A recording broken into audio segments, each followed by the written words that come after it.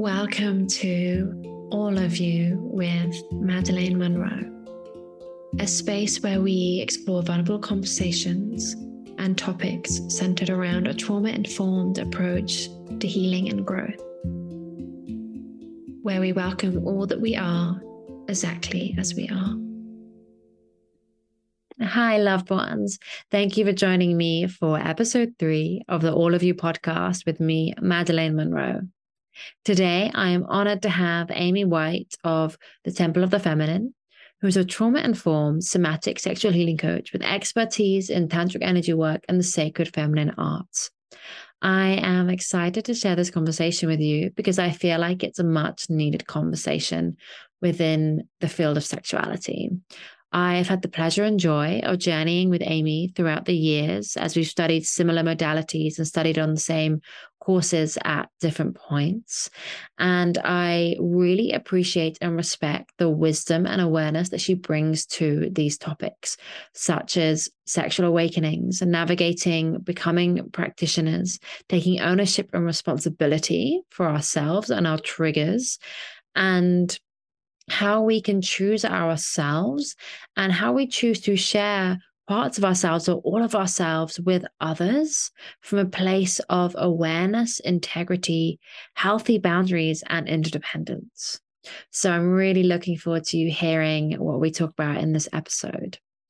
If you would like to connect, feel free to share this episode with your friends and with other people, and tag us on Instagram and Facebook. I'm so looking forward to hearing from you. Thank you for joining us for this journey. It's an honor to journey with you.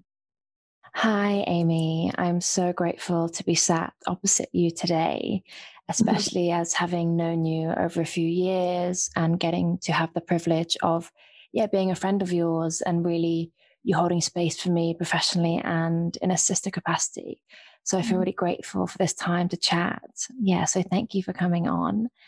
And witnessing, the deep growth that you've been through and all the wisdom that has really flowed through that I've personally just seen in one pocket of your life in the last few years.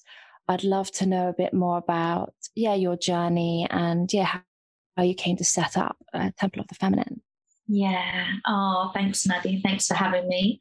I feel very seen by your kind words. Yeah. So Temple of the Feminine came about in, I think, 2017, perhaps. And so it was kind of, it's such an interesting question because there's just so many kind of layers. And I do have a couple of catalyst stories that I can share, but it evolves as we, anyone who kind of gets into this will realize everything sort of takes on a life of its own and you start to peel back different layers and different things come up. So I suppose everything comes from some form of trauma. Basically, I should walk around with content warning because I have no fault in these things. They're just so integral in my life. But I was maybe on some sort of spiritual personal development path for a while whilst living the kind of normal life. I'm doing kind of quotation marks, working in a normal job, which maybe I'll get onto in a bit. But I think, and I just sort of studied Reiki, I was meditating, but it was kind of in the background. It was kind of wasn't that cool. It wasn't really in the rest of my world. And then my mum passed away in 2016. And then that. Oh, sorry. Yeah, thanks, Maddie. I know we've shared some conversations about passing and grief and the kind of catalyst that brings. And it really kind of gets you looking at, I guess it got me looking at what is life, and what is death and where do we go and trying to make sense of it. Also, there was a lot of repressed emotion. I had a very, very obvious visceral experience of being distraught and then getting drunk the night after my mum passed and it just shutting completely off. Very, very obvious emotional repression. And I was like, what's happened? It's like someone's turned me off. To everything. And so I went on this sort of journey of self-exploration, almost trying to make myself cry, going into yoga classes, willing my heart open, all this kind of stuff. I wasn't coping because, you just walking around this bucket of repressed grief or bottle, should I say, no opening, no access. and you aren't coping. I was irritable, tired, anxious, and I just didn't feel like I fit into my life anymore. So I decided to go to India, obviously. What else does one do? For like a few months for to find myself, to release some of this grief. And ever being the person who has to do self-development work to gain some sort of skill or acquire some sort of certification, I decided to train in meditation, right? And I thought process for myself, and it would also be something I could add to this kind of like Reiki energy work, because even before this, in my head I was like, when I'm older, when I'm like ready to retire, I'm going to open up like a holistic shop and center, right? It's because it's a very casual thing to do. It's very easy. And when I'm winding down in life, disclaimer, it's not easy, it's not casual, it's fucking hard. So I thought, I had this like very hedonistic view of like, I'll just totally tap into my hippie roots when I'm older. Anyway, that got massively brought forward. So I went to India, and I was like, I'm going to do some self-development, and I'm going to do some sort of, trainings as well, right? And dive deeper into this. Did my meditation teacher training, did some sound healing training, and I was kind of getting towards 5 months, and I was like, I'm kind of running out of money. I haven't found myself. I was in Goa. I was like, it's really hot. I'm just sunbathing. I still feel like shit. I'm getting annoyed. I'm getting bitten by mosquitoes and bed bugs. I've had enough, but I'm not ready to go home because I haven't found myself. And so my friend said, why don't you do a yoga teacher training? I know you don't want to be a yoga teacher, but it might help you with your holistic wellness center when you're older. I was like, that's a very good idea. And I did love, like, I was very much into the kind of Hindu aspect of the kind of Indian spiritual ideologies and practices, right? And in my meditation teacher training, we were getting up and we were doing pujas and mantras and jalaneti and like cleansing our eyes and our noses and all this kind of stuff. And I was really into it. I loved it. And so I thought, yoga teacher training might bring that structure back for me and just give me another skill. So I was like, I'm going to do that. I was like, but I need to be not in ashram conditions. Sorry, everyone. And who's like, the beautiful holy places. I was in grief. I was not ready for another ashram. I wanted to be in comfort. I needed to be mothered. That's so beautiful. So I was being, without being mothered, you become a brat. So I was like, my inner brat was there. Like, no, I've had enough. I'm hot. I'm tired. Everything is so hard. Everything's so hard. And anyway, so I looked on the Yoga Alliance website. The first school that came up was in Rishikesh, which I love. I love Rishikesh. Yeah. So, and it was like swimming pool, air conditioning, starts on Monday. I was like, wow, I'm going. And then long story short, I walked into a Kundalini Tantra yoga teacher training. And because it had a deluxe room available for me. And and I had like a really profound Kundalini awakening. And it is one of these like glorious stories, because the minute I got off the plane in India and I landed, someone was talking to me about Kundalini, and I was like, what's that? Someone was like, here's a crystal charged with Kundalini. Do you want it? Now that's crap. I mean, in a sense, they said it turned purple because it was charged with Kundalini. I don't believe it. At the time, I was like, give me that crystal. But so this Kundalini yoga teacher training woke everything up, woke up my Kundalini, right? I was having these insights, these kind of downloads, if you want, like they're just like so much self-awareness was coming through, and so much kind of like euphoria, connection to mind, to spirit. It was, one of the most profound times in my life, I suppose. And in that, we were learning about the concepts we were learning like Hindu Tantra and the sort of white Tantra. So like the Kundalini stuff, it wasn't what I know to be Yogi Bhajan, it was a different teacher. And so we were learning about like the deities, and we were learning mantras, and we were learning about masculine and feminine, right? And this kind of it's something like I was learning, and there was something shifting in me around this feminine energy. And I had a massive awakening of sexual energy. Wow. I was horny AF. And I remember just being like on the banks of the Ganga River. It was like at the bottom of the Himalayas, and being like, feeling like, so like, you know how you just like the floaty feminine, I'm doing it now, but no one can, you can't see me, but like that really floaty expanse, like feminine energy, like in this like erotic, sensual, sort of sexual energy. So obviously I'm going back to my bedroom and I'm like, okay, wow, I'm just going to touch myself and explode. And it didn't happen like that.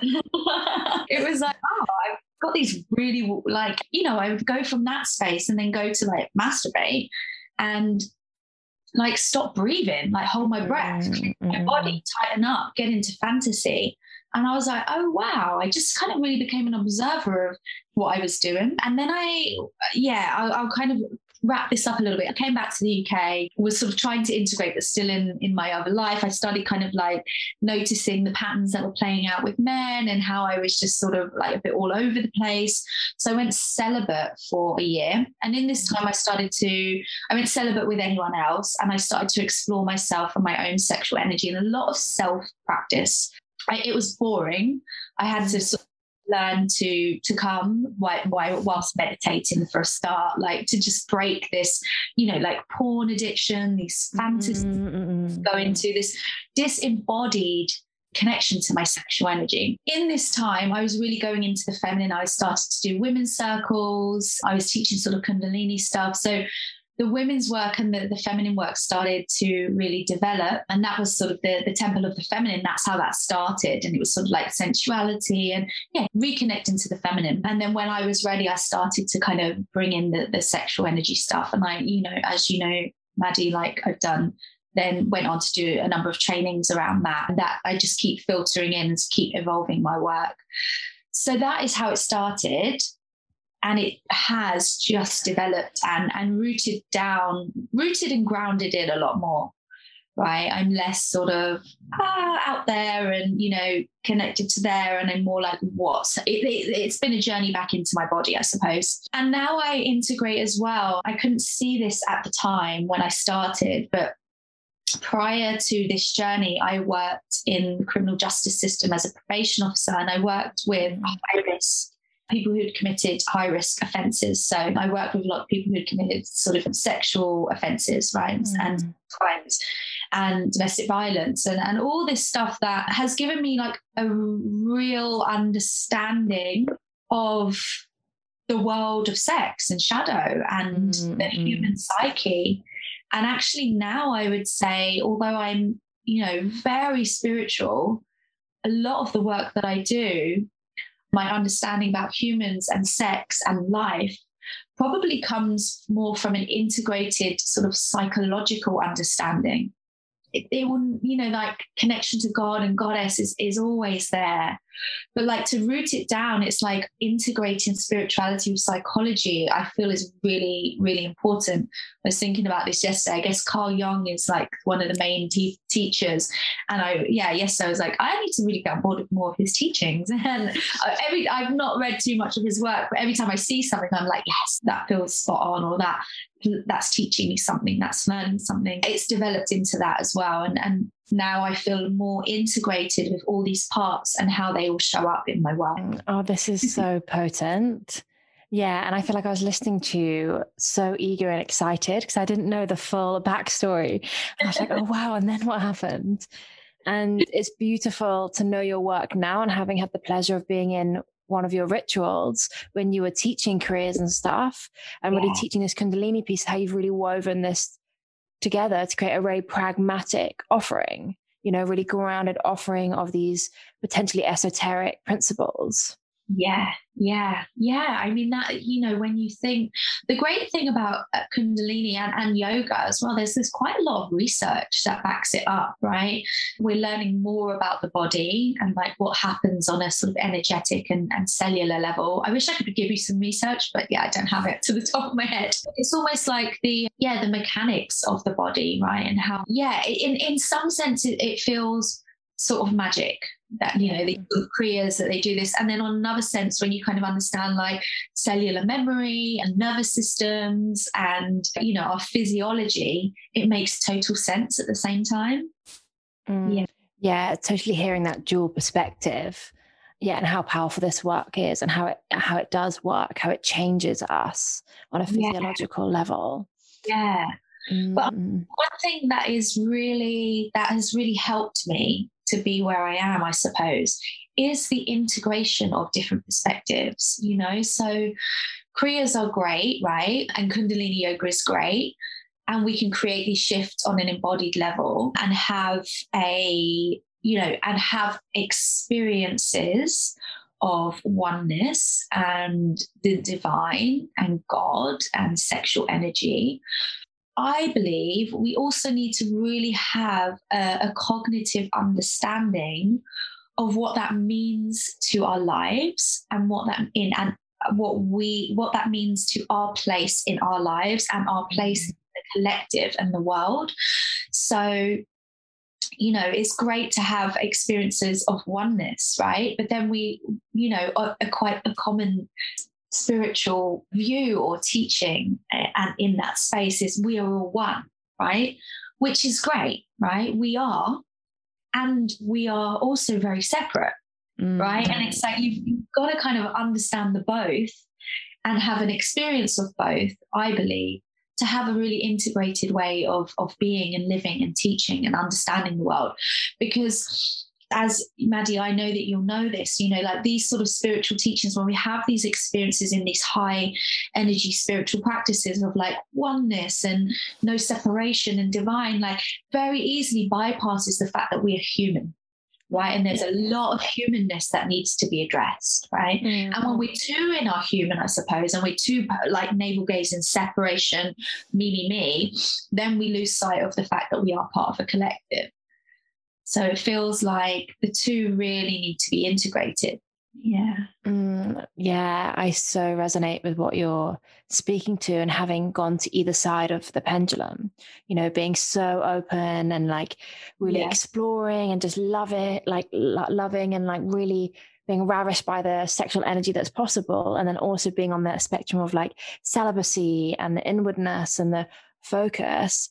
And so, but really, I guess similar journeys, it's like the healing, the health, bit like the life is found at the center. That's where we can live from like a grounded place where we can actually be human, rather than these kind of aspects or these parts of our growth and healing just running the show.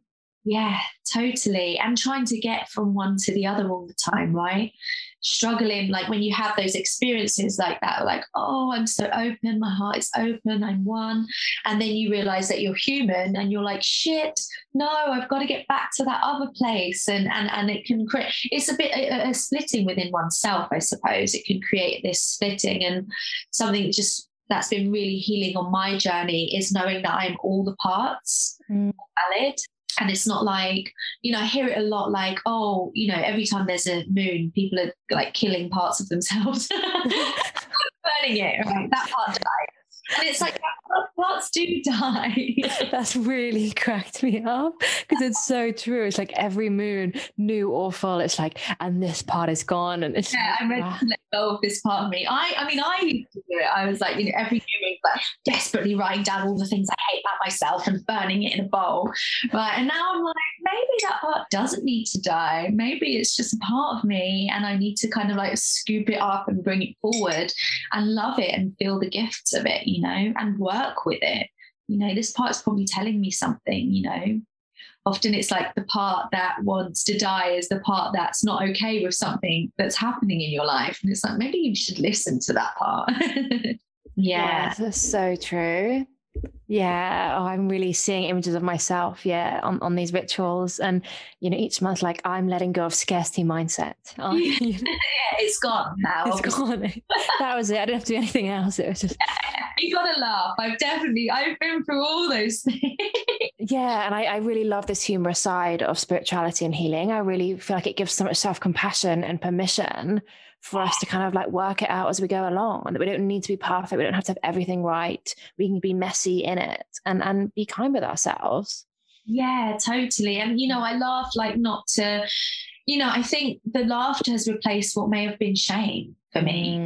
I might have felt like real shame, like that I have a scarcity mindset. I used to have this like huge, like shadowy kind of belief that because I'm sort of a spiritual practitioner or a spiritual person, that I need to be this sort of perfect spiritual being. And like I would just shove like anything that wasn't that into the shadow and try to keep it with every moon, And it's like now it's like I can laugh about these parts of myself, like they are me and they are worth like, deserving. And I'm a whole person. I'm not part of a person, and from doing that, I'm more fully in my body and I feel more grounded and integrated. I'm sure there's parts that I'm still chopping off, but when they're ready to come back forward, inviting them in. I do believe, my core beliefs are not binary. They're not that polarized. They're not this notion of good, I'm good, outside is evil. It's like and this also is a lot of the integration of my work within the criminal justice system and seeing it and experiencing it, right? I am just as capable of doing the harm that was done with the people that I worked with as they are. Right. And I think for me, this is the shadow. That's what I understand, the shadow work, like seeing that you are just as capable of doing all the things that every other human on this planet has done, but bar it be from maybe a different experience or a different way of being brought up or a different way of living or a different kind of physiology in your brain or for me, it's like, I'm good and I'm evil. And the more I kind of cut that out and project that outwards, the less integrated I can be and the less whole and the less grounded and the less able I am to do my job, I would say, kind of essentially saying, people are having experiences that I would never have because I'm too good for that. I'm too pure. But that's just not true. Yeah. And I really just appreciate all that you've shared and this real humility of which you say it, that I feel like adds to your groundedness and actually your wisdom as a woman and as a practitioner. Because I feel like, as you were saying that around like this could never happen to me, I was reflecting on trainings where, I've been shamed by teachers or like, feeling that they're above it. And this is something that, perpetuates this kind of like trauma cycle of going to these places, these trainings, these workshops, and then having to heal from something a teacher has said.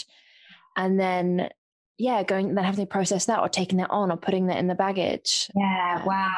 I mean, I resonate because I have handed over my power to people in authority or people that I have perceived as being sort of above me and wiser. And I still notice that part of myself who gets a bit like jittery in front of someone that I kind of maybe idolize and for good reason. Sometimes I, adore someone's teachings and who they are. But I guess now we can track it because we've seen how we can do that. But, when you don't have this grounded sense of self, when you don't see the shadows piece in that way and you don't see that you are all of it, and as by virtue of being human you are capable of all the experiences on the spectrum of human experience, when you deny that, when you like cut that half, so you can't, for whoever's listening, you can't see, but I'm making like a scale with my hands, and for example one end is good, great, amazing, and the other end is pure evil, nasty, right? And if you kind of like cut that lower half out and be like, that's not me, that's a real, it's a God complex, right? You get like this God complex sense of self whenever you give someone that much power and they don't have a sense of their shadow, that shadow will come out in harm. And we see it in spiritual communities all the time. It does not surprise me at all the amount of abuse claims that come out from these communities. Because if you are saying you are so light, your dark is going to be fucking dark. Yeah. And I see it on smaller levels. I'm a light worker. I don't really want to know about your light. I want to know how in tune you are with your shadow and your dark, because I feel safer with people who have a have that in check and have awareness and are constantly looking at that, because that's the part that's going to harm people. Mm-hmm. And so we need to be aware of it, and we need to be aware of the harm. Ultimately, I don't believe we can ever go through this world and not do harm to someone, because we're going to trigger people, we're going to upset people, we're human, we're going to get angry, we're going to say things like, that's going to happen, right? But it's like, how big and how much do we manage it, and how do we take ownership, and how do we heal? How do we come back into connection? How do we make reparations? And how, as well, are we taking responsibility for the power that we've been given? You know, so like when you said, like with teachers, like, how are they yielding that power? Yeah. You can either deny power or acknowledge it and like bring it out of the shadow again, right? And take account. Yeah, and I'm really feeling the words that you've spoken at the level of my body, reflecting on certain trainings within the sexuality community, you know, and it feels like getting to a certain point where I've realized that certain things weren't okay. And something that I really loved is seeing you speak out about certain sexual allegations, you know, and what's gone on. And like you said, you know, when we have power, when teachers have power, how they yield that, how they respond to that. And in certain cases, we've seen play out some really shadowy, like gaslight behavior that has not been okay for victims of abuse. And this feels like this unspoken vortex that can play out within the sexuality community. Yes. And I love that you've asked me this, because it's something that really matters to me, right? I mean, I've had experiences where a really powerful teacher, spiritual teacher, right? Because they can be powerful. Powerful people can do bad things, right? We know that. Often the people with the most power have the capability to do the most harmful things, right? You have to look at our like governments and things like that. You know, once you understand it, once you see it, you can't unsee it, okay? So powerful teachers, right, can take people, their students, into altered states of consciousness. Right? Altered states of consciousness through energy work, right? Sexual energy or through, energy work, right? Working with energy. When you're in an altered state of consciousness, it's not dissimilar to being drunk or on drugs in that sense, right? And if you have responsibility, if you're the teacher, if you're the person who led them there, right, you need to have responsibility for how that person navigates in that or is navigating that space. And we are adults and we're sovereign beings, and we choose and consent to go into those spaces and have those experiences, right? And the difficulty is when you start having sex with these people or have sex with each other, right? Yeah, absolutely. There's sort of, I've seen two ways of it being done. Like, the preferred way is when it's out of the shadows and it's spoken to, and it's like, sex can happen in between the practitioners, the facilitators, and the participants, right? And when it's out in the open, there can be an accountability process around it. It's still not foolproof, I'm sure. I've had experiences where I've been in altered states of consciousness, and I've had sexual experiences with those who I perceive to be in authority because I've given them, right? We've got to understand as well how we play a part. I have given them a godlike status, right? So I am projecting that onto them and gone giddy and, you know, probably like a lot of daddy issues as well, and had some sort of like sexual interaction and then felt really fucking shameful afterwards. And that's a process, right? That's not abuse. That's not, you know, I don't know if I would even say that that would be out of integrity and in the space, but it's something to be aware of for everyone, right? But then there's this part where it's not out in the open, right? And it's happening behind closed doors. And it's like, you know, and people are participants, you know, people who come to spiritual retreats and practices and are vulnerable, right? We don't go there when life is ticking along and everything's fine. We go there when we're on our ass and we're like, we want help and we're looking for something, and normally our own sort of support and family structures are on the floor And that's why often we want a community, we want to be involved in something, we want to belong. And I just think there needs to be more of an awareness of how we navigate those dynamics. Yeah. Right. And the power that those who are leading and those who are kind of in charge have. Right.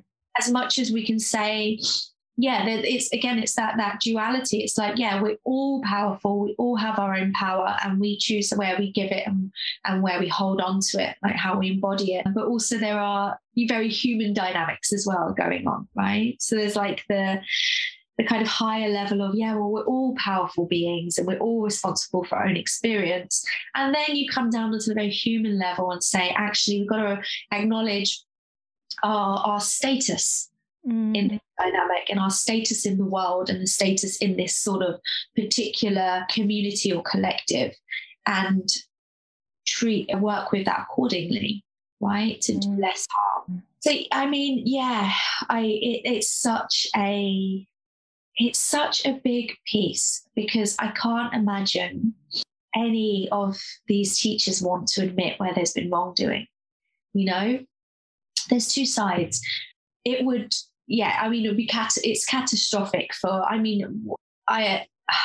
don't even have particular teachers in mind. You only need to go onto Guru Mag, for example, to see the the different accusations. But it's catastrophic to their whole livelihood to admit it, right? We also don't, on the other side, the lay people, we don't understand sexual abuse enough. So it's almost like, you admit it, you're cancelled, you're done, bang, right? And that doesn't really allow space for accountability, reparation, and rehabilitation and reintegration. Yeah.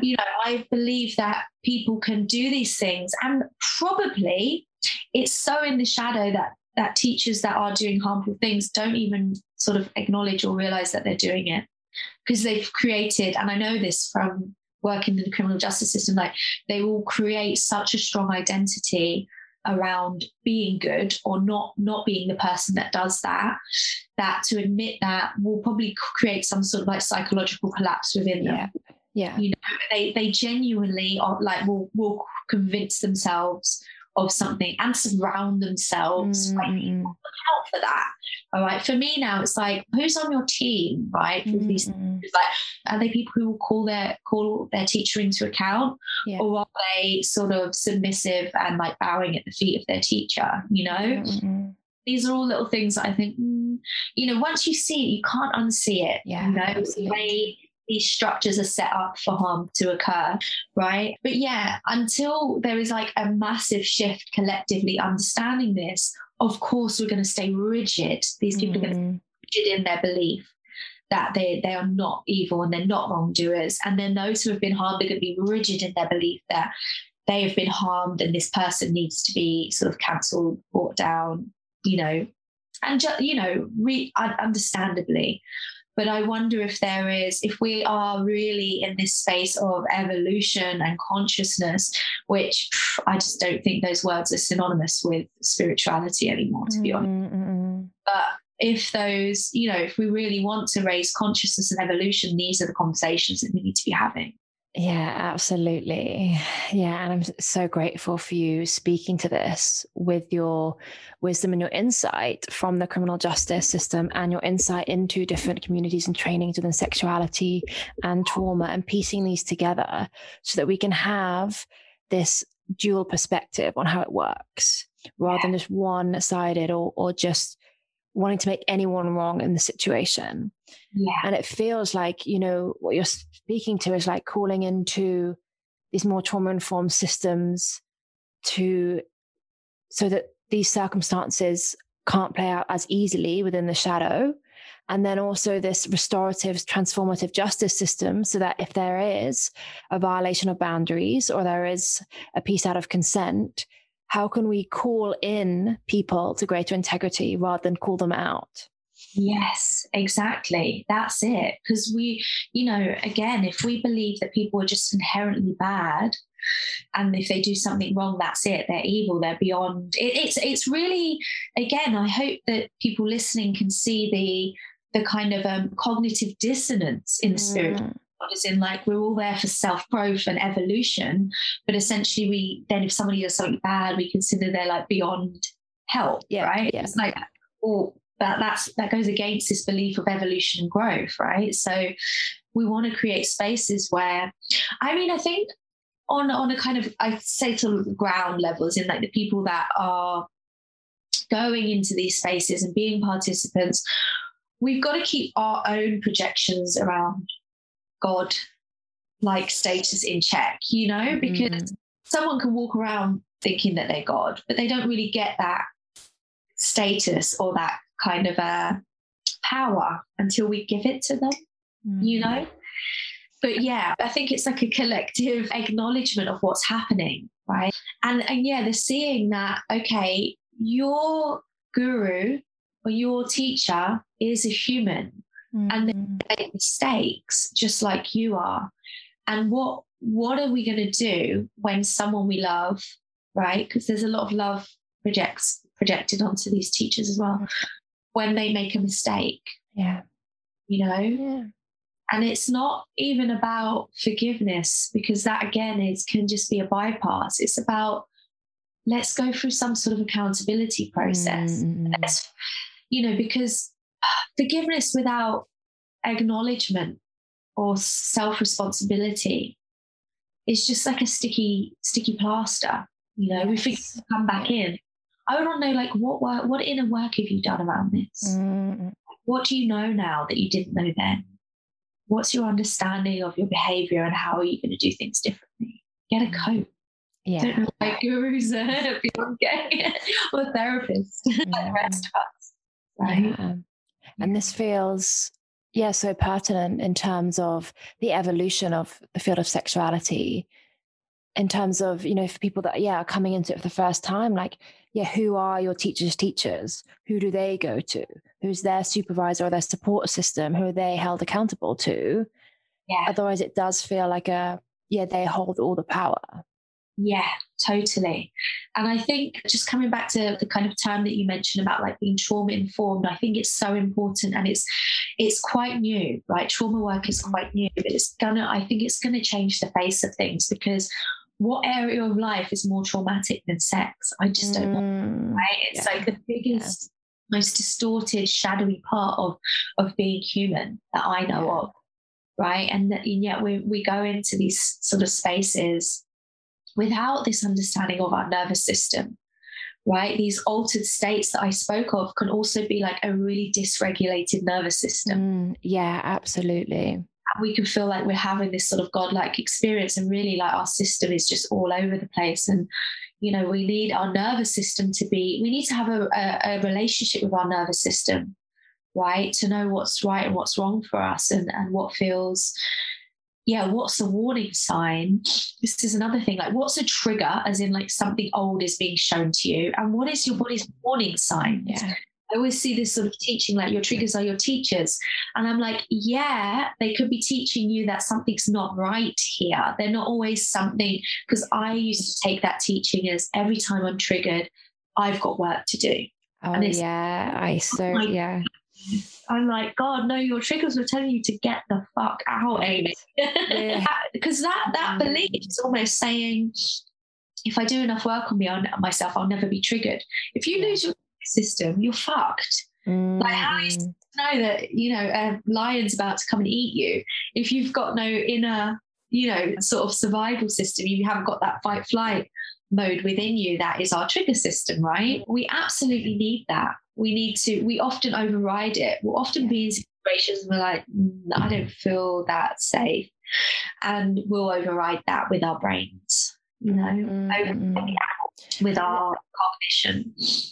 Yeah, gosh, I love that you've named this piece around, the triggers, because then I find this plays into the power dynamics of like self-responsibility. It's your trigger, it's your stuff, and just emphasizing the importance of being around, the practitioners that can hold the boundaries for you, or they're not going to play into the dynamic of like, this is your trigger. They'll be able to take, like you said earlier, relational repair, know? So it's like integrated teachers, integrated space holders, so that these dynamics, aren't so susceptible to playing out. Yeah. And it's such an interesting one, that teaching, I'm doing quotation marks, of like, it's your trigger, your stuff, because it sounds like it's self-responsibility, but it's actually avoidant of responsibility for the other person involved. Absolutely. This is it. Yeah.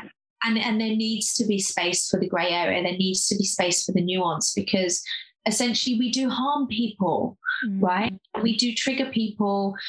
I mean, that, you've got to be discerning about it. If I'm just being like, I'm just living my life and I trigger someone, it's not my stuff, If I'm saying things to people and directing my energy towards them and relating to them and I'm triggering them, there's something for me to look at. What am I doing? Why am I doing that? Have I harmed them, right? There's space for that conversation, right? So, yeah, I really feel like the trauma-informed piece perhaps is a good way, or like this spirituality has become disembodied in many, or is disembodied in many respects, and doesn't foster connection, healthy connection and community, or can be supportive of avoiding healthy connection and community. But I suppose we've mentioned a few sort of those sort of spiritual teachings that can be used to avoid sort of like being in the humanness and being in the connection and reducing harm. Yeah. And I feel, so grateful that you are a teacher in this field, like that level of safety to feel with you, that ownership piece, knowing that we can have these conversations, that we can sit with each other or like within community and really sit with our stuff of what's coming up. And it feels like we've spoken about that trauma-informed piece. I feel like there's a level of healing that needs to go on for practitioners to even acknowledge, like you spoke about that, like incongruence or before earlier from people when they realize around harm. And it feels like lots of practitioners may need to move through their own trauma healing so they can sit and still love themselves even when they've acted out of integrity. Yes, that's exactly it. And I think it kind of comes back to what comes up to me is that kind of splitting. That be a practitioner, I have to be perfect. And, it's a dangerous game when you create your self-identity around your work. Yeah. Or really you create your self-identity around something that's sort of perfect. And, I think as a practitioner, it's important to be able to separate yourself from that role as well. To be able to say, actually, I did that wrong or I did harm, rather than like, oh my God, my worth and my presence and my being and my sense of self is dependent on being an amazing practitioner. Yeah. You're gonna get it wrong, right? And I wonder, I'm just now feeling into, a lot of us are running our businesses on Instagram, which it needs to be sort of perfect and glossy. And it kind of, there seems to be like less and less space for us to be imperfect in a way. Yeah. And so it's like an individual and it's a collective, right? We individually feel like we can't be imperfect. It's tough. But collectively, there's a lot of people out there will project you need to be perfect because you are a practitioner. And the only thing we can do is just get really, really in right relationship with self. Yes. And admit when we're wrong, right? And I know from the outset, I really appreciate people who admit when they're wrong. Yeah. I also appreciate people when they might be called in or something and still stand by what they said. You can feel when someone's like run it through their system and said, look, I hear you. I also feel that I stand by what I said. And you can feel when someone's defensive because they're protecting this sense of self that they've created. And I get that. I get that, right? We all have our sense of, I guess it's the ego self, isn't it? Which isn't a bad thing. But it's like we all kind of attach to, I'm this, I'm a mother, I'm a wife. And, and whenever we attach, I'm a practitioner, I'm a sex coach. And when we have these identities, anything that challenges our ability to be great in that can feel, we can get defensive around, right? I'm a great wife, I'm a great mother. How dare you challenge anything? I'm a great sex coach. How dare you say that? But it's like, we will fuck up. Absolutely, we will fuck up. That is part of learning. That is part of healing, is that fucking up process. And again, it's that kind of like contrast of, we're on this self-growth path, so you've got to understand that you're going to do things wrong from which to grow from, right? So it's not it's not a bad thing. It doesn't have to send us into a shame spiral. Yeah. Getting in relationship with your shame doesn't overrun you. So it doesn't rule you. Yeah, because shame is the big one. Yeah, like, I am this, and you're telling me I'm not a good this, or I'm a bad this, or I shouldn't be this. That's like, shame on who I am, right? Yeah. And from this place, then it may feel too painful to even look at any stuff. We're already maybe in collapse. We may already be, it's too much for our system when we're overrun with that voice. Yeah, totally. I mean, I love your language, Maddie, and I resonate with it, and it brings me into sort of like contact with, like the nervous system again. And I even remember just last year, anytime anyone would sort of say anything that wasn't praising me or supporting what I said on Instagram, I would get really out of regulation. I'd be like, friends trying to process, like, and slowly, I've learned to self-soothe that part of me. I've learned to kind of like regulate that part of me. It doesn't throw me off so much. And then from that space, right, when you can self-soothe, you can be discerning about how you respond. Or if you respond. Not everything requires a response. Sometimes you're like, they're right. That is something that's true. Sometimes it's like that being mean, trolling, or, you can get discerning. But before that, everything felt like it was an attack on my business, attack on the practitioner, attack on everything that I've built, attack on the only thing that I've got to identify with in that moment. Yeah. Oh, just really celebrating this journey and the sense of ease that it feels like it's come from this ability to self-soothe and bring it back to yourself, and that separation. And it feels like it's almost like this is conscious relating in with your business. This is part of this like real, mature relating that steps out of codependency. Because one thing I've noticed is I work with other practitioners with like supervision, and quite a common theme can be like a codependent piece with our business. So it's like, I need to show up in this way to be loved. I need to show up in this way to receive the praise or the recognition. And what I love is that you've had that praise, you've had your business be wildly successful, and then separate and really self-soothe and not completely identify with that, and therefore not be in that kind of codependent relationship of being like needing to show up as that person, even if it's not authentic. Yeah. Your language that you use and the pieces that you bring in, like this piece around codependency, is just bang on, spot on. And let me just say, I'm still a bit codependent in my business. I don't like it if someone's not vibing with my work, or or like sessions not landing, or someone didn't like it. It definitely still exists. I guess it's like I can kind of acknowledge it and be more aware of it, right? And almost like laugh about that part of me. I'm like, my client doesn't love me anymore. What can I do? Kind of thing. Where else can I find that love? Phone a friend. Tell me you love me and it'll be fine. But it's acknowledging there's part of me that doesn't feel loved, right? It doesn't have to even be a big, also, those moments don't even have to be a big, like, oh my God, got to get onto the phone to my therapist. It's like, I have codependent parts of me, And I think the more we deny these parts, that's when they come out in shadowy way. Yeah. And that's when they start to, they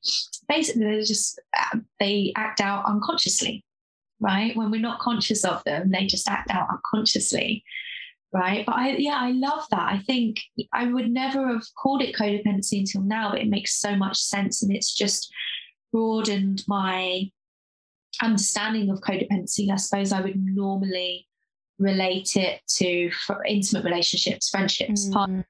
But it absolutely relates here. Absolutely is relevant here.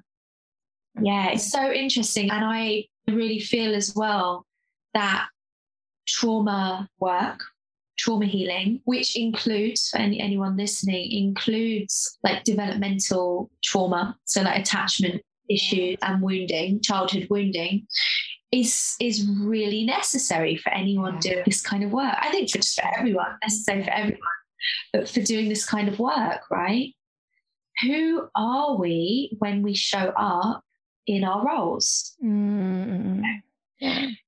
And there's often this kind of like this sort of people who are either not thinking about it, or they're kind of like, I show up as all of me when I do my work. But do you really need to show up as all of you doing your work? Is that a bit much? You know, like, and boundaries. Yeah, exactly. I show up as a practitioner, right? And I, sometimes have these conversations like around how I show up on Instagram. I was like, I'm not gonna show up on Instagram like in the same way as I maybe show up in the bedroom with my partner, although sometimes those black boundaries are a bit blurry for me. But I get to choose how I show up. But it's just important that I'm conscious of who's showing up, and I'm aware. Not everyone gets all of you, not everyone needs access to all of you. And I guess I'm talking more maybe about social media here, but there's this kind of like pressure to be real or authentic and then vulnerable as well. And I've at times been too vulnerable, and I've shared things that were outside of my nervous system's capacity, and it's put me in dysregulation. And that's a learning, actually you don't get to know everything about me. And I had to sort of check in and work out like why I was doing that. About me, I've been through hard times. And it's so interesting you share this piece, because like a phrase landed for me the other day. One of my supervisors named it vulnerability porn. Whoa, it is that. Because I was saying, I'm quite boundary on social media. That feels so right with my business and my life. And that's where I find like my best mental and like spiritual health. And I was like, do I need to be like, being friends with some influencers, and they're very online a lot. And I was like, that's not where I'm in my relationship. I love my boundaries and feel I can serve best from that place. And then, my supervisor said, are you sure it's like just people are showing up, or is it vulnerability porn? Like, are we in an era of like pouring ourselves out? Also like an idol piece as well. Like, oh, can I be more? I'm more vulnerable. Here's more of my trauma, like almost like a competition. Oh my God. Yeah. And it's so interesting as well, in that it kind of feeds into something that I've been reflecting on for the last few months, in this kind of like, I'm definitely in it, which is why I'm reflecting it, kind of like that we've kind of become like this hybrid influencer therapist role. Yeah. Right. I love the way you do that, Maddie, and I love that boundary space where it's like, this is just my teachings and this is what I deliver, and I'm kind of already in it, and I love it. And I'm seeing like, how much of yourself do you commodify? Right? Almost like there is something about embodying the teachings, right? And then there is something about not everything that I teach I have to have experienced or be doing, or I teach self-pleasure, right? And like in a really sort of expanded and grounded way. It doesn't mean like every day I'm self-pleasuring for 10 hours. You can teach about relationships without being in a relationship. And then on the other side of the spectrum, it's like you can really commodify something like, oh my God, I had a trauma, I'm now a trauma therapist. Right? God, I'm in relationships and I'm a relationship coach, and it's like when you really commodify that, there's no space for, oh, my relationship broke up, I'm still in a relationship. You've got to, we're going to have our experiences and sometimes want to share that or not, but you don't have to have had the experiences and be sharing it necessarily to be trained and skilled in what you do, right? Does that make sense? Oh, total sense. I feel like you're speaking to my heart so deeply. Yeah. It is such a nuanced era that we're moving into as practitioners, that people can be expected to be online all the time. They may want to know what you're up to every day. And it's just this, I remember when I was with my first therapist, and she didn't have Instagram. And then now I'm working with people and I see their Instagram, and I was like, this is a whole different, just new boundaries. How do we navigate this era of people being online all the time and sharing all the time? Yeah. And it's so interesting you said that, because none of my teachers are on Instagram. None of the teachers, none of the therapists, none of the coaches that I've worked with, apart from business coaches, are on Instagram. Yeah. Right. And actually, when you look at the kind of traditional therapy model, you wouldn't know what's going on in their lives. They would actually not tell you. And you wouldn't choose a therapist based on how well they've therapized or like how good their relationships are, or like what how many addictions they have or anything like that. You wouldn't need to know that from a therapist, but we kind of expect more from people, from our coaches and things now. And I guess in a sense, it makes sense because a lot of people are doing this work without training that comes with a regulated body. Mm-hmm. When we go to a therapist, we trust that they have a whole sort of staff network and mentors and a body of regulation to keep them in check that we can go to. In some respects, there's a lot of red tape in that, right? Not a lot of space to expand and bring in different modalities and different parts of ourselves. And now we've got the other end of the spectrum. We've got like spiritual work, which is completely unregulated. Yeah, and people are kind of like popping up and be like, I've got these gifts and whatnot. And we want to create space for that. And then also that safety, that regulation, that that kind of rooted, grounded boundary. Yeah, again, it's like that meeting in the middle, right? The kind of the more freedom than perhaps traditional models allowed, but then also the regulation that allows for safety and for trust and accountability. It's an interesting world that we're living in. And it's really lovely to hear the level of self-reflection you have, like this meta self-reflection around like, wow, who am I within this changing model? What does that mean for me and my business in these pieces? And I feel like that creates such a deeper sense of safety with you. And, with this, knowing that you kind of have this, self-awareness and the willingness to look at your stuff and look what's coming up and like navigate support if needed. How do you kind of bring all these different threads together for the work that you kind of do? And how does that grow? I imagine from when you first started Temple of the Feminine, your work was a certain way. And I'd love to know how, these themes have evolved for how you work with women now. Yeah. Oh, it's such a good question. Because, I just think back, oh, bless me, when I first started. But it makes me think, what am I going to be like in 5 years? The thing about consciousness as well is that you just don't know what you're not conscious of. Yeah, exactly. Yeah. Consciousness is this word. I mean, I'm using consciousness because what you said, sort of like that self-awareness and stuff, consciousness feels like the right kind of word for it, like what you're becoming conscious of. Consciousness again is one of those words that we use as in it's like an absolute, like I'm a conscious something. It's like, but how do we ever really know? I guess how it's changed my work is like really humbled me, right? But in that humility kind of increased my sense of self-worth and my confidence somehow. Yeah. Because I'm humble, but probably more full of myself at the same time. But maybe in a bit more of a grounded way. I know what I know, and I know what I don't know, maybe. Yeah, I so get you. This like grounded sense of, like I know my shit, I know my stuff, and the stuff that I don't know, I'm willing to refer on. But the stuff I do know, like I know inside out, and I trust that like I'm one of the best that can do it.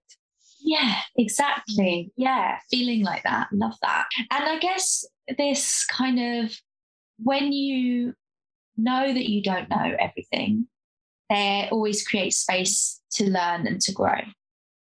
But then also when you also know the things that you do know, you can kind of really back them, back yourself and really go sort of, fully with conviction forward with them, So I guess it creates a stronger practice, a stronger service, a stronger offering in that sense that isn't watered down by perhaps times when I thought that I was expected myself to know everything.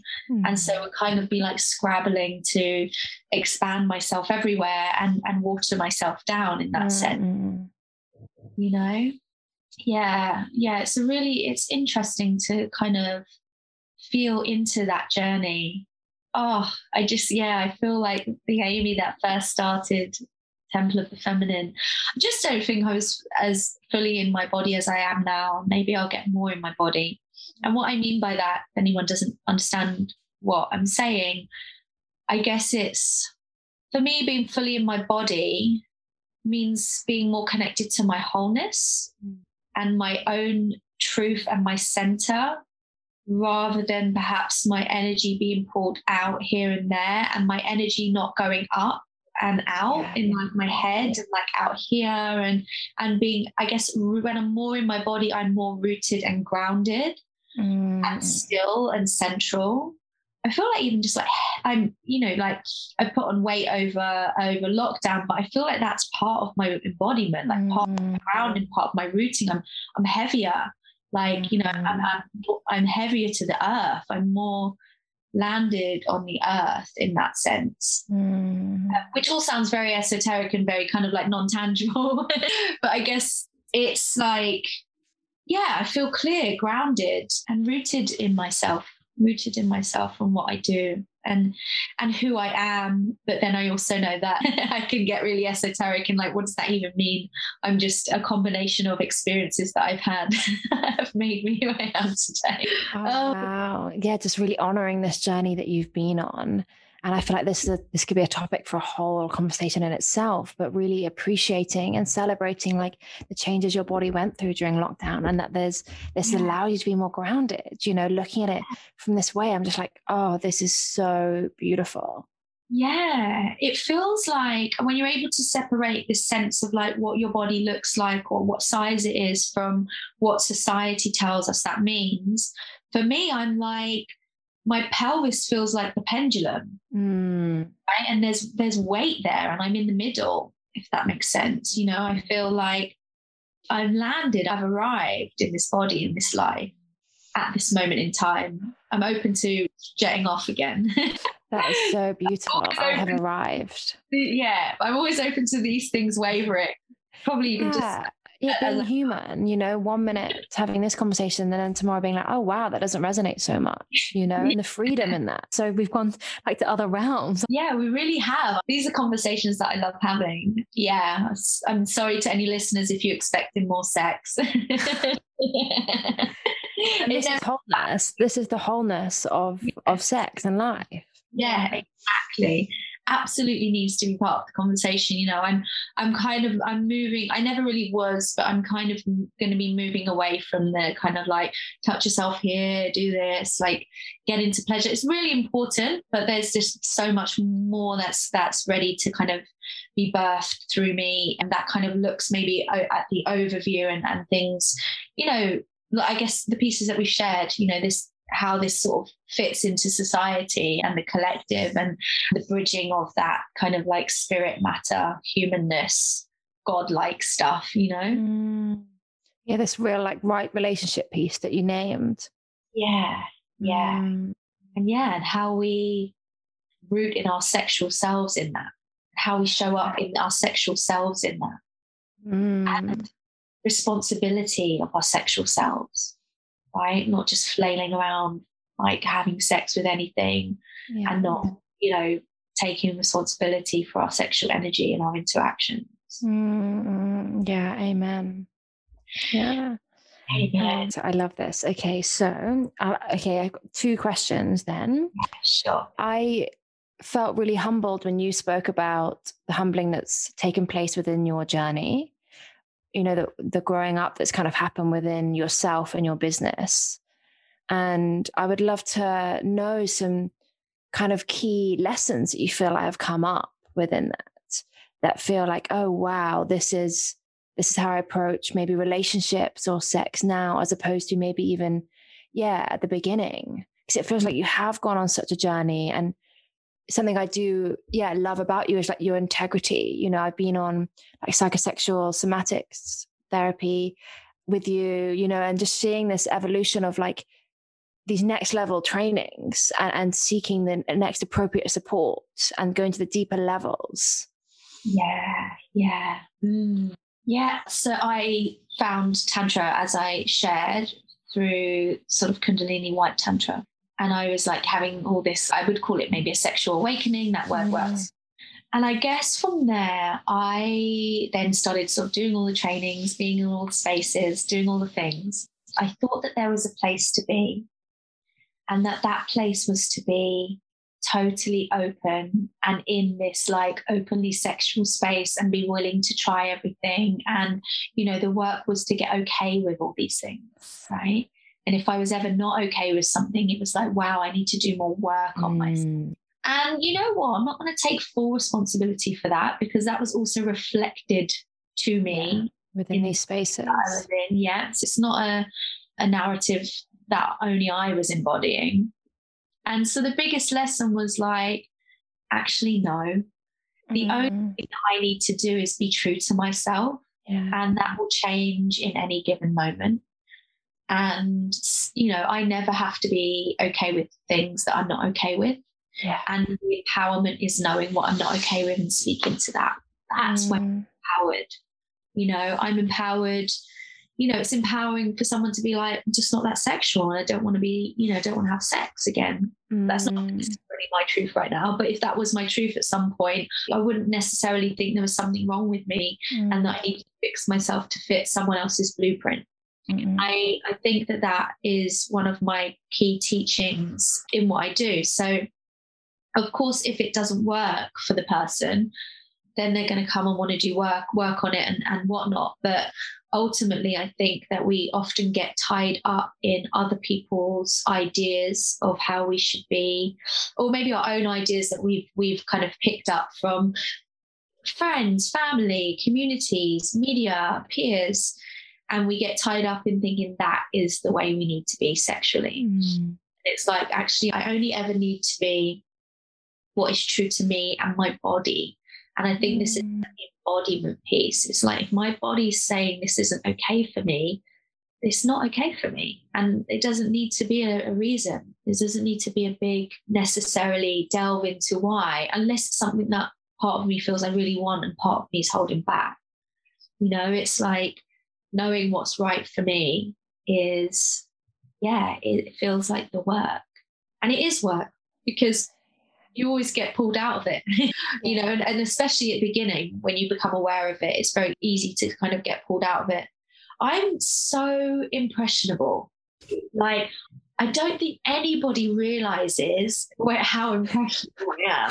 I've been like this all my life. Like, when I was younger, I was really academically clever, and then I went to high school, and it was cool in primary school for me to be clever and top of everything. And then I went to high school, and it wasn't cool. I remember getting top marks in my German test and getting T's. So I would dumb down my tests. I would do anything to fit in with those around me. So it's been a big part of my journey to get in right relationship with myself. Like, who am I? What do I want? Who, you know, what are my values? What are my beliefs? And then let people mold around me. No, don't. But I was always trying to mold into other people and to mold into other sort of things. Yeah. And just, really celebrating that younger version of you. I'm so glad you brought this into our conversation, because I feel like within the healing or personal development community, we are more impressionable because we want to heal and grow.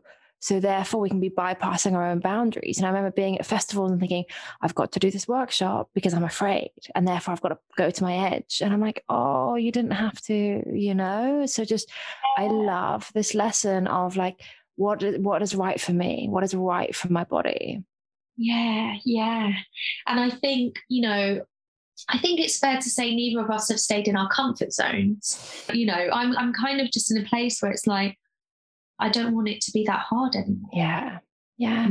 I want to be in connection with joy and all the other feelings, but maybe not, you know, it could be maybe a bit sadomasochistic with that, and like, oh, let's go into this workshop so I can feel more fury or more anger, more pain. And it did work a lot, like I said, with like the repressed emotions and stuff. And it's good to have those tools.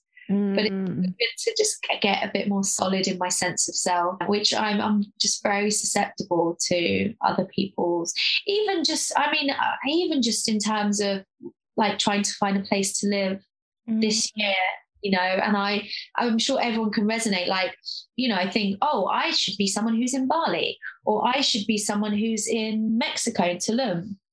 And they're all like really beautiful places with like lovely people who I know, like yourself, Maddie. But it just wasn't my truth, you know.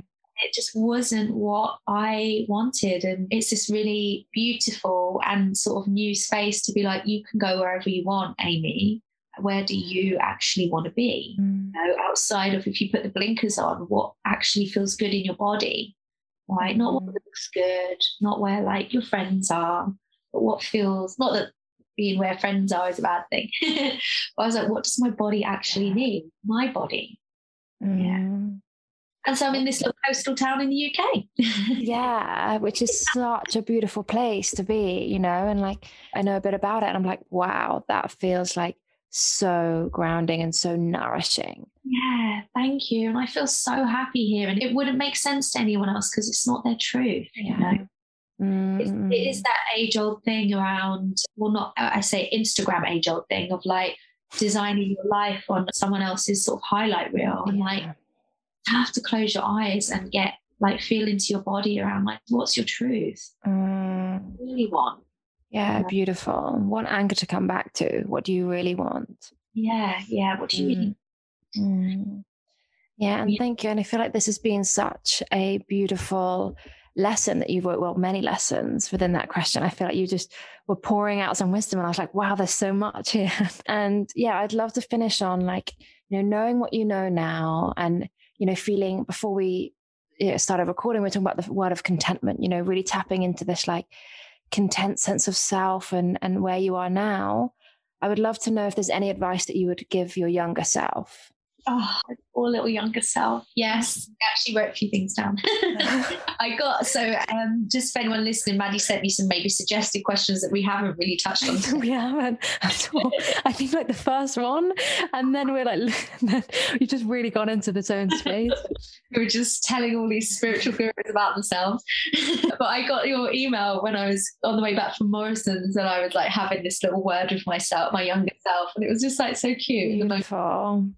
But this is the one I came up with. So it's like, hey babe, I know you're in pain and you feel lost and confused, but that's because you're surrounded by the wrong people.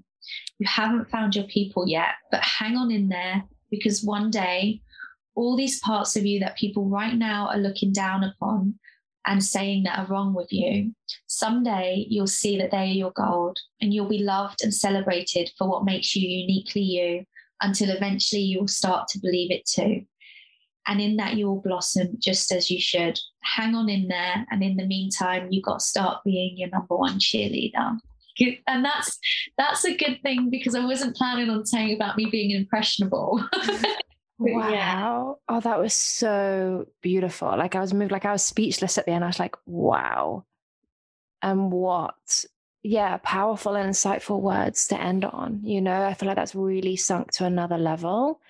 And we've spoken a lot about embodiment, and I feel like that has just really landed in my bones. And I feel so grateful for all that you have shared today, like all these snippets of wisdom, from like esoteric pieces to the groundedness, to the shadow, to the reflection, and then just landing on this really gentle, loving, empowering piece. Thank you so, so much, Amy. Yeah, thank you, Maddie. Thank you. Thank you for having me. My pleasure.